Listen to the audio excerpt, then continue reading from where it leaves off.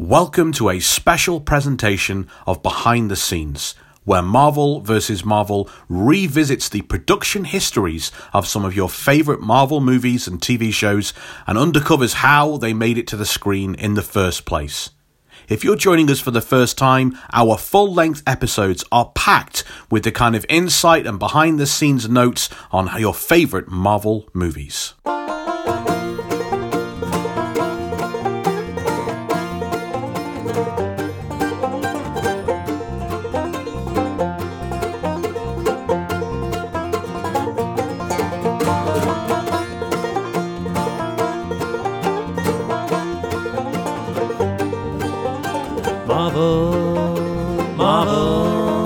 Marvel versus Marvel. Let's hand the reins over to Will Preston, who is here to make sense of the dollars and cents. Always making sense of the dollars and cents. Right, this is the 5th X-Men movie. I don't care if you don't recognise Last Stand. Even if I do, it can't possibly... Oh, I see what you're doing. Okay, crack on. I see what you're counting spin-offs. I was about to say, yeah, I see what you're doing. Counting films in order. Counting all the films. Using your math skills, Will. I see where you've gone wrong here. I understand why you like Batman Begins so much with his practical uniform and the montage of whatever. Anyway, first of all, that one really got away from you. That one, you know, in your search, it seemed like you were heading down a joke point, and then in the middle you went, "Nope, I've got nothing at the end of this abandoned ship." No, I was going down the highway really fast, and I missed my turning off, and I went, "No, I've done." Okay. Anyway, X-Men in 2000 had a budget of $75 million. Box office was $296.3 million. Very good, very good. I don't care what you say. I still count the rule of three. X-Men 2 released and we kind of think that's sort of the first Marvel superhero movie. Yes, really. That's great. I mean, Blade is a little bit of a grey area. On account of how it was presented. It's a grey area. There's loads of vampires. Yeah, is it a superhero movie? Is it, you know... I don't think we count things like... About vampire skin. Grey. Oh, for the love of God. What? Why would vampire skin be grey? Because they're undead and they stay out the light. If you sit someone down and say to them, please list 5 things about vampires, none of them are saying, oh, grey skin. That's bang up there on my list, yeah. Well, like whitish skin. Oh, I am filled with rage right now. He's got his face in his hands now, and the funny thing about that is that if you see our live show video, you can see him do it in real time. It's pretty great. I also annoy you, so we all get something out of it. So yeah, I think that X-Men 2000 is what I think we look at as the first real Marvel superhero movie. Yes, the first real Marvel superhero movie. And then we get X-Men 2 in 2003, budget of $110 to $125 million, and a box office of $407.7 million. So again, very successful. And then we come to X-Men Last Stand, 2006, budget $210 million. At this point in time, up to First Class, the most expensive X-Men film. Is that right? Wow. I'm looking at the first 5 films. It's out of the first 5, the most expensive X-Men film. And that made back a box office of $460.4 million. Still a good amount, but not as big a ratio as the first 2. So there was definitely some drop-off. And then we have, in 2009, X-Men Origins Wolverine, made at a budget of $150 million. The box office, $373.1 million. So... that's a really fantastic return. That is a good return, but there's now we're starting off a downward trend of how much box office you're getting. But this is different. You can't say that X-Men Origins Wolverine is the 4th X-Men movie. You just can't. There's only one X-Man in it. It doesn't trade. It doesn't trade in the same way. I don't think there are several X-Men. They cram a load in because they were like, oh crap, we've only got one person. Quickly, send him to that place. Send him to New Orleans. It's just not quite the same, I don't think. Yeah, I know what you mean. But I think I see that as part 1 of the Wolverine franchise, and I see that as quite a great debut, really. 150 turning into 373. It's a good day. I'll tell you what. Are we going to cover the second Wolverine film? Absolutely, yeah. Oh, thank God for The that. Wolverine. Later this year. By the end of this year, we're covering that. Fantastic. This is going to be the year of the X-Men. Hopefully, by the time we reach the end of the year, we'll hear a special announcement from Mr. Feige. Wink, wink. I don't have a camera to wink at. Great. Okay, and then finally, we have, in 2011, X-Men First Class, the film we're dealing with today. Budget, 140 to 160 million. Box office, 353.6 million. Not still good, but not as great. That's as very it used to good. be. Not as good as the first two films. The ratios. No, but they did a lot of damage to themselves, didn't they? How did they damage themselves with this one? They made X-Men 3 and they made X-Men Origins Wolverine. That damages the franchise because they were bad films. Yeah, this is true. That people did not enjoy. Yes, indeed. That's it. So there's a thing in wrestling, right? Where there's always a thing in wrestling. Yeah. Yeah, I know where you're going. Tonight's show affects the house of next month, right? Yeah. You can get people in through the door by saying we've got a steel cage match and we're going to have a blood and guts match and we're going to have a guy jumping around on a horse. And people will come in through the door. But if when they get there, the horse isn't a horse, it's a donkey. Yeah. And the steel cage match falls apart before anyone actually gets in or out. And the blood and guts match, there's no actual real exciting violence in it. People aren't going to come back the next month, no matter what you promise them. And that's kind of what, like, getting people through the door the first time is a trick. That's all it is. It's a marketing trick. The quality of the movie is what grows the next movie. See, this is why I think we should have done Last Stand, because we could have delved into why it failed, why it kicked off a downward trend. I've said it. I've done the Phoenix Saga. We did 10 hours on it. With the best Phoenix Saga, we did it. We've got it in the archives. It's one of our most, well-respected and popular series. If you want me, I'll say it. You know what? We'll set it up. If you want me to do X-Men: The Last Stand, you guys are going to have to donate to you're going to have to put up hundreds of pounds to make this happen. We'll set up a GoFundMe or something, and you guys will be able to chip in. Go fund yourself. And if, as an audience, you all decide to make me watch that goddamn movie, I'll do it, but it will cost you. I'm going to set a limit. It's going to cost, 300 quid or something. And you'll all have to chip in your £5s and your £10 and your £1. And if you can make it up to the top level, then I'll have to do it. But I'm not doing it. I don't think you guys want it that much, so it's not happening. It's essentially the end of the day. You are such a miserable person. I did 10 hours on Phoenix. So miserable. You want me to do that one and then another Phoenix movie? Till the end of time. We will also do Dark Phoenix for the sheer sake of it. That's what I'm saying. You want me to do 2 more Phoenix movies? Just so we can yell at them. Just so we can discuss how bad they are. It would be really funny. Do you know what behind the page would be on those episodes? Yeah. I've done this. Go and listen to it. Turn this off and go and listen to the other one. I've done it. I'm not reading it again. I'm not putting the research in again. Anyway, you've got stuff to say. I have got stuff to say. Apparently you do too. Right. Got some good juicy production notes here. Okay, so though ostensibly a prequel to the entire X-Men film franchise, this movie deliberately ignores continuity points. Continuity point. I don't know how I got that wrong. Continuity points of X-Men: Last Stand and X-Men Origins Wolverine. Good. That's a good idea. Very good idea. This is how you get rid of the bad smell. You start again. Director Matthew Vaughn, or is Matthew Vaughn? Isn't it directed? Yes, it is. Director Matthew Vaughn.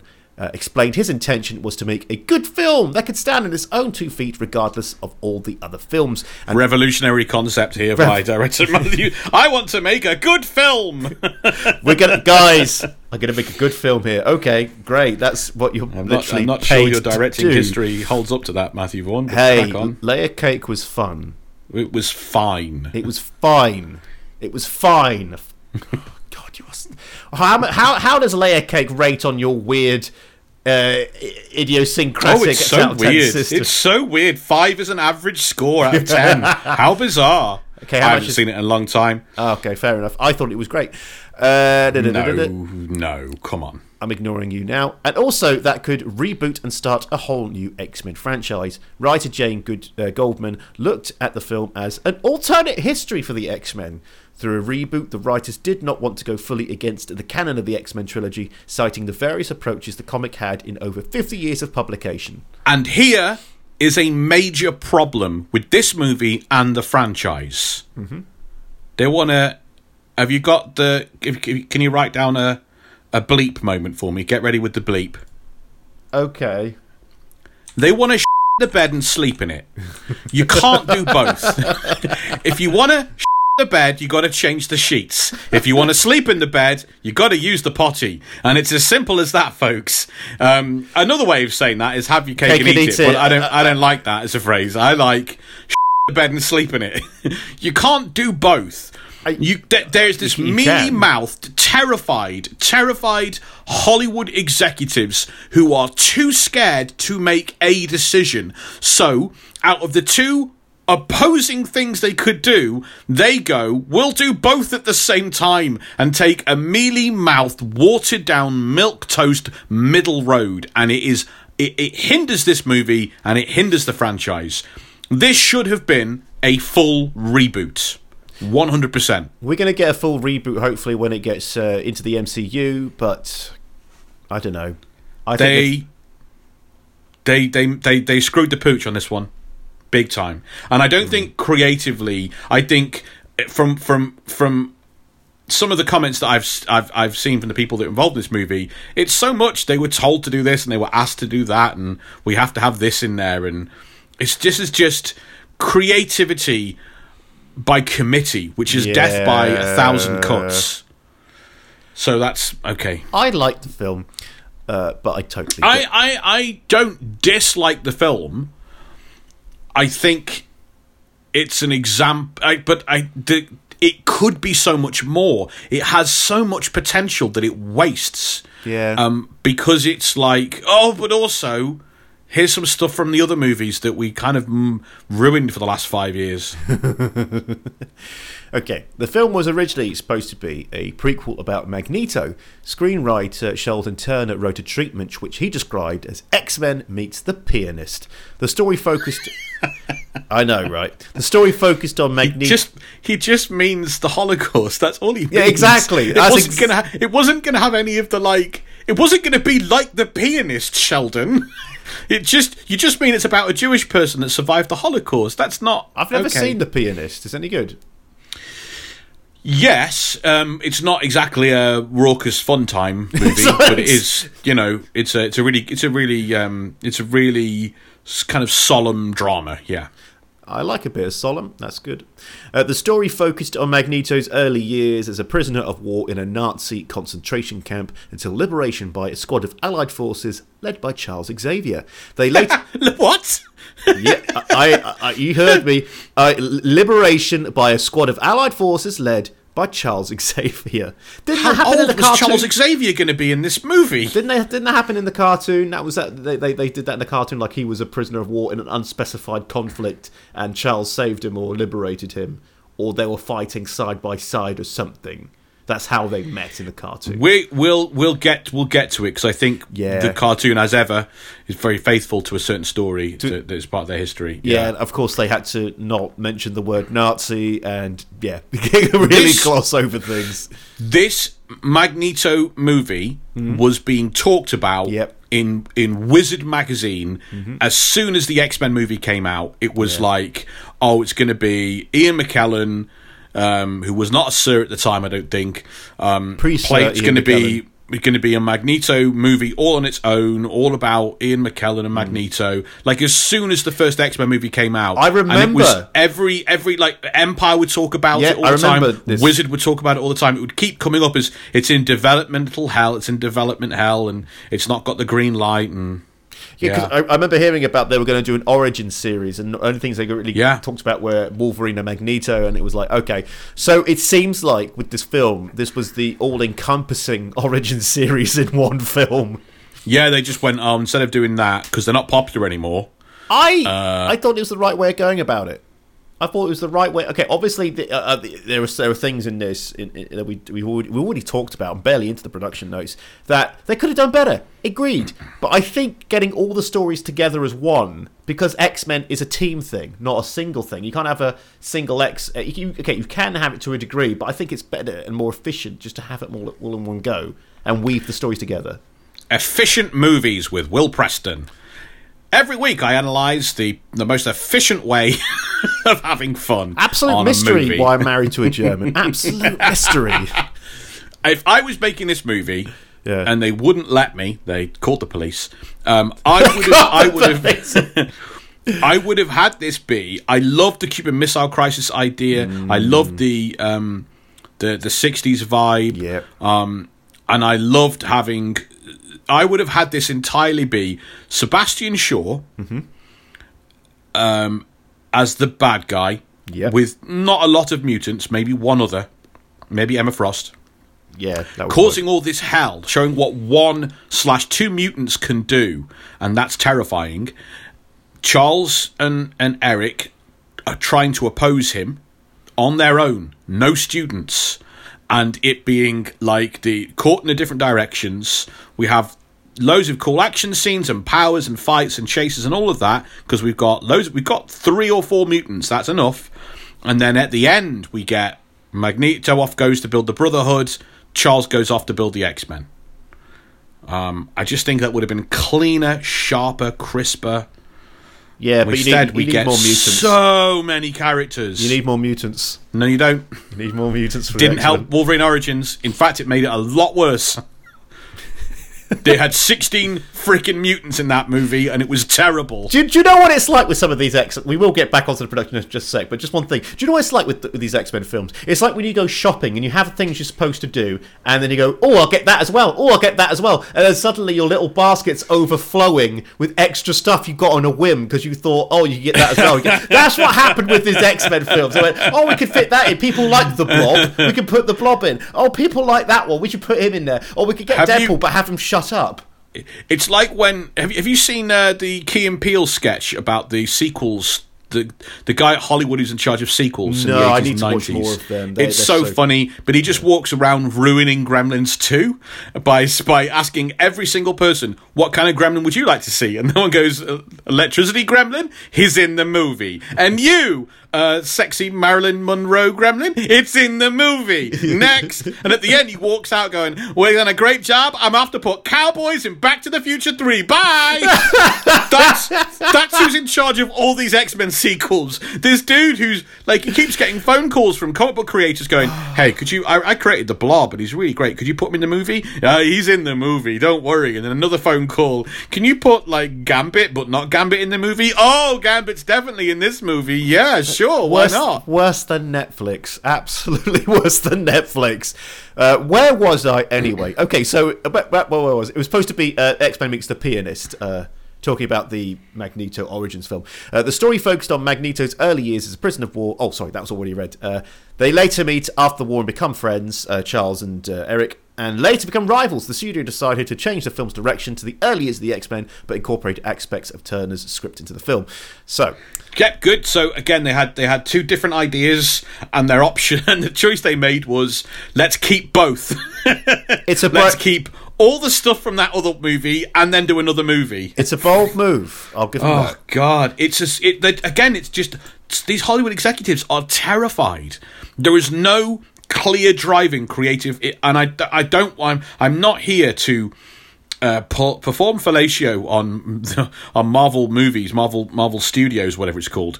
But they seem to be the people who have this clear creative direction, and they go, "This is what we're going to do." Whereas Fox and DC, Warner Bros. Or whatever, it seems to be like, well, we'll throw this spaghetti at the wall, see what sticks. It feels like they took a lot more risks back in the day with films, but that's definitely a conversation for another time.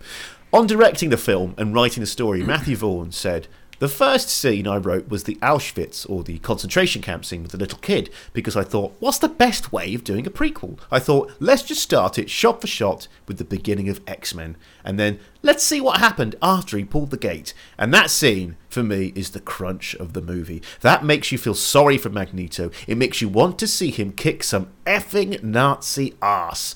And then I also thought it was a very good way of showing the whole thing with Nazism and their obsession with genetic mutation and the whole blue-eyed, blonde-haired stuff and experiments they did. I thought it was a very natural way of starting and then flipping to Professor X. You've got Magneto in a concentration camp, you've got Professor X wandering around this huge mansion, and I thought, what a great way of starting off. So, they were the first things I wrote, and then you had to figure out, how do they become friends? How do they fall out? How does Charles get crippled? And how does Magneto become Magneto? And it was hard, because Fox kept saying, this movie is all about the friendship between them. And I was like, guys, they only get to see each other for 3 effing weeks. So I have to somehow make it believable so that you care. And Brian came up. Yeah, that was another big issue, was that, it was impossible to think that there was this really strong bond and friendship between them when they barely knew each other. They are from... I'll get more into it. I wrote notes about it. They are from 2 different worlds, and I'll get into that later. And Brian... No, they are, but this is like the problem with Thor 1. Yeah. Thor 1, in which Thor learns humility in the course of a single afternoon. Cursed to live on Earth, banished to Earth for maybe a day. This is the same here. It's like we're meant to have this... because we don't see it, this is the problem with prequels. Man, this is the problem with prequels. Because we don't see it, in X-Men 1 and 2, and maybe there was a third one, we had this illusion that there was this deep, strong friendship and bond and relationship between Charles and Eric. Yeah. And that is alluded to, and so it forms part of almost the mythology of the movies you're watching, the backstory. And then when you actually see it, you go, oh, they didn't know it. They barely met each other. Again, they knew each other for less than a month. This is not a great, strong bond. You've mentioned this before. I think you said it's the problem with prequels. The problem with prequels, it just unravels things and goes... Stop shining a light on these things. Yeah, you don't need to. It's also the problem with movies instead of TV shows or long-form narratives like comic book series, but yeah. That's another thing for another time. And Brian came up with the Cuban Missile Crisis. I didn't know much about it. I'm English. We didn't really learn much about it at school. And BS. I didn't learn about the Cuban Missile Crisis in school. I didn't do history. But you had GCSE history. You had to. No, I didn't do GCSE history. Of course you did. No, I didn't. Of course you did. I had the option not to do GCSE history. I chose to do double science and music. What an insane school that was. Yeah. You could not do history. No, you can do history if you chose it. I'm saying you could not do history. No. You could choose to not learn history. Yes.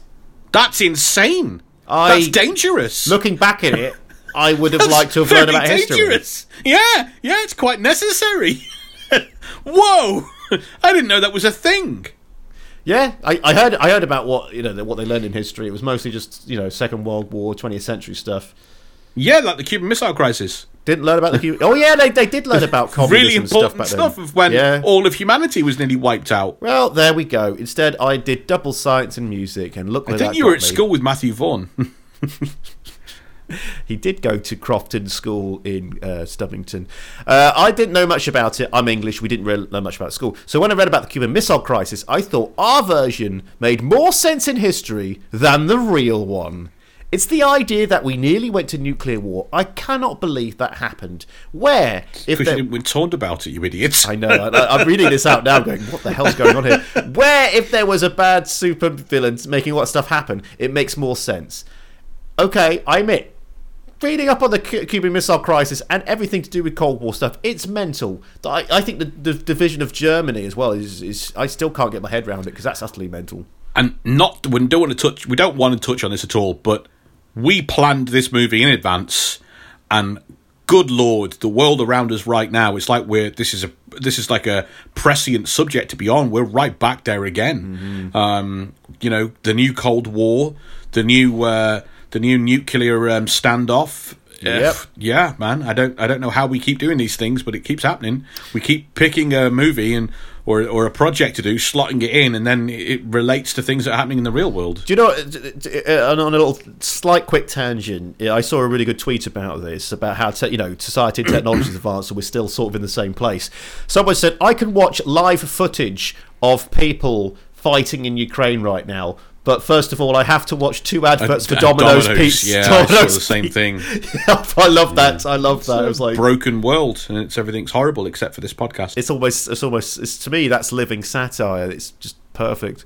Anyway, away from that, back to the film facts. Fun film facts. Sorry, I bumped my microphone there. Punched it. You really punched it. I was doing a jovial little way, and then I punched the microphone, and now I'm going to the jail. Matthew Vaughn instructed the cast to do away with all the accents in their performances. James McAvoy had planned to copy Patrick Stewart's voice, since McAvoy was going to play a younger version of Stuart Xavier, but Vaughn quashed it. Vaughn also told Roseburn that Moira MacTaggert would not have her trademark Scottish accent in the film, to the Scottish McAvoy's mild disappointment. Wow. What's your thoughts on that? We'll go into more, I reckon, in the film. What?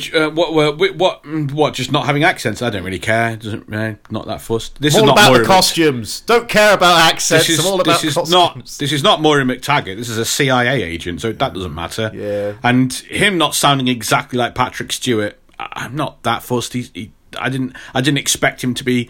I generally think it's pretty stupid to have people doing impressions in a movie. The impression is, I want the acting to be good. I want the emotional weight. I want to feel the dramatic weight. I don't care about whether... to me, that's just like a special effect. I think it's stupid to focus on it. I'll move on. Well, what's your opinion? What's your opinion on the accents? I thought it was just a funny little factoid to put in there, but apparently it's just a damp fart. No, sorry, I didn't realise. You asked me for my opinion on the accent, and I was like, I don't really care. I was a bit miffed that Moira MacTaggert was transformed into sexy CIA agent, because I always knew Moira MacTaggert from the cartoon as Scottish scientist, and it felt a bit... What are we doing? It's weird, isn't it? Yeah, I'll talk about that later, but I would have loved to hear... to hear James McAvoy do a Patrick Stewart impression. I know it would have been really distracting and probably damaging to the film, but I would love that. I would love that so much. I would love to go to a parallel universe and see that. It's not an overly strong accent, is it really? I mean, I don't know how much it lends, because certainly in the X-Men movies, as opposed to Star Trek, it's not a particularly strong. He's much more thespian and Shakespearean in Star Trek. Yeah, but it's Patrick Stewart, mate. Let's not mince words. You'll like this. The uniforms the X-Men wear are coloured blue and yellow in homage to the original blue-yellow suits the X-Men wore in the comics from 1963, their debut, until original artist and co-creator Jack Kirby's departure from the book. So, that's nice. They got the colour scheme right, Rob. They got the colour scheme right. When will you be happy? When there are costumes in Marvel movies. Let me tell you who I'm happy with. I'm happy with Sam Wilson's Captain America costume. Good. It's incredible. I like the original Captain America costume. Okay. Iron Man, War Machine are pretty good. Has anything excited you? How do you mean? In terms of costumes in any MCU film and TV show? The Captain America one excited the crap out of me when I saw it. I was just so... The seeing the Falcon as Cap, it was brilliant. I mean, and I was just like, why can't we have this all the time? The Moon Knight one looks pretty exciting to me. That looks like a proper costume. I get the feeling you've been sending endless letters in for years, and they finally go, for God's sake, he's never going to stop doing this. Yeah. But also, we should try and remember that I'm a middle-aged man. I don't feel excitement anymore. At all. I need a special pill. You've said this before, and I wanted to go, no, but then I realised, God, I haven't felt excitement in a long time. Well, apart from the live show. Live show, I was excited. Why would you? Yeah, no one feels it. Past a certain age, kids, you stop feeling excited about things. And everything just gets... You still feel fear, irrational fear and sorrow, but no more excitement. Let's put irrational fear under excitement, just to make things more positive. To prepare for his role as Charles Xavier, James McAvoy shaved his head and learned that the filmmakers want Xavier to have a full head of hair in the prequel. Through the first month of filming, McAvoy had to wear hair extensions. I mean, that is either a colossal miscommunication or the studio changed their mind. I mean... Either way, it's hilarious. Oh God! In the comics, the hair loss is nothing to do with age. Really? Yeah, Xavier loses his hair at like 19 or 20 when he first starts to use his when his telepathic powers start to really come in. His hair falls out. I'll use that. But he is a youngster. He's a young guy. I know how it feels to go bald at a young age. It's horrible. Eesh, yeah. You still got some fluff. Don't see me from behind. Everything's fine. Yeah. It's Above and behind is my worst angle. No, from the side was worse for me. And when you walk under a light, suddenly it's just a cloud. Yeah. Anyway, final one. Hugh Jackman accepted the opportunity to cameo as Logan when he learned he would be the only character in the film to use the F word. He improvised the line, "Go F yourself," after using the 7 other takes to say F off. The reaction from McAvoy and Fassbender to the different line was authentic. Thanks for joining us as we revisit some of our favourite moments from Marvel vs. Marvel. Don't forget, our full-length episodes are jam-packed with hours of Marvel trivia, behind the page, behind the scenes, and comic book Marvel history.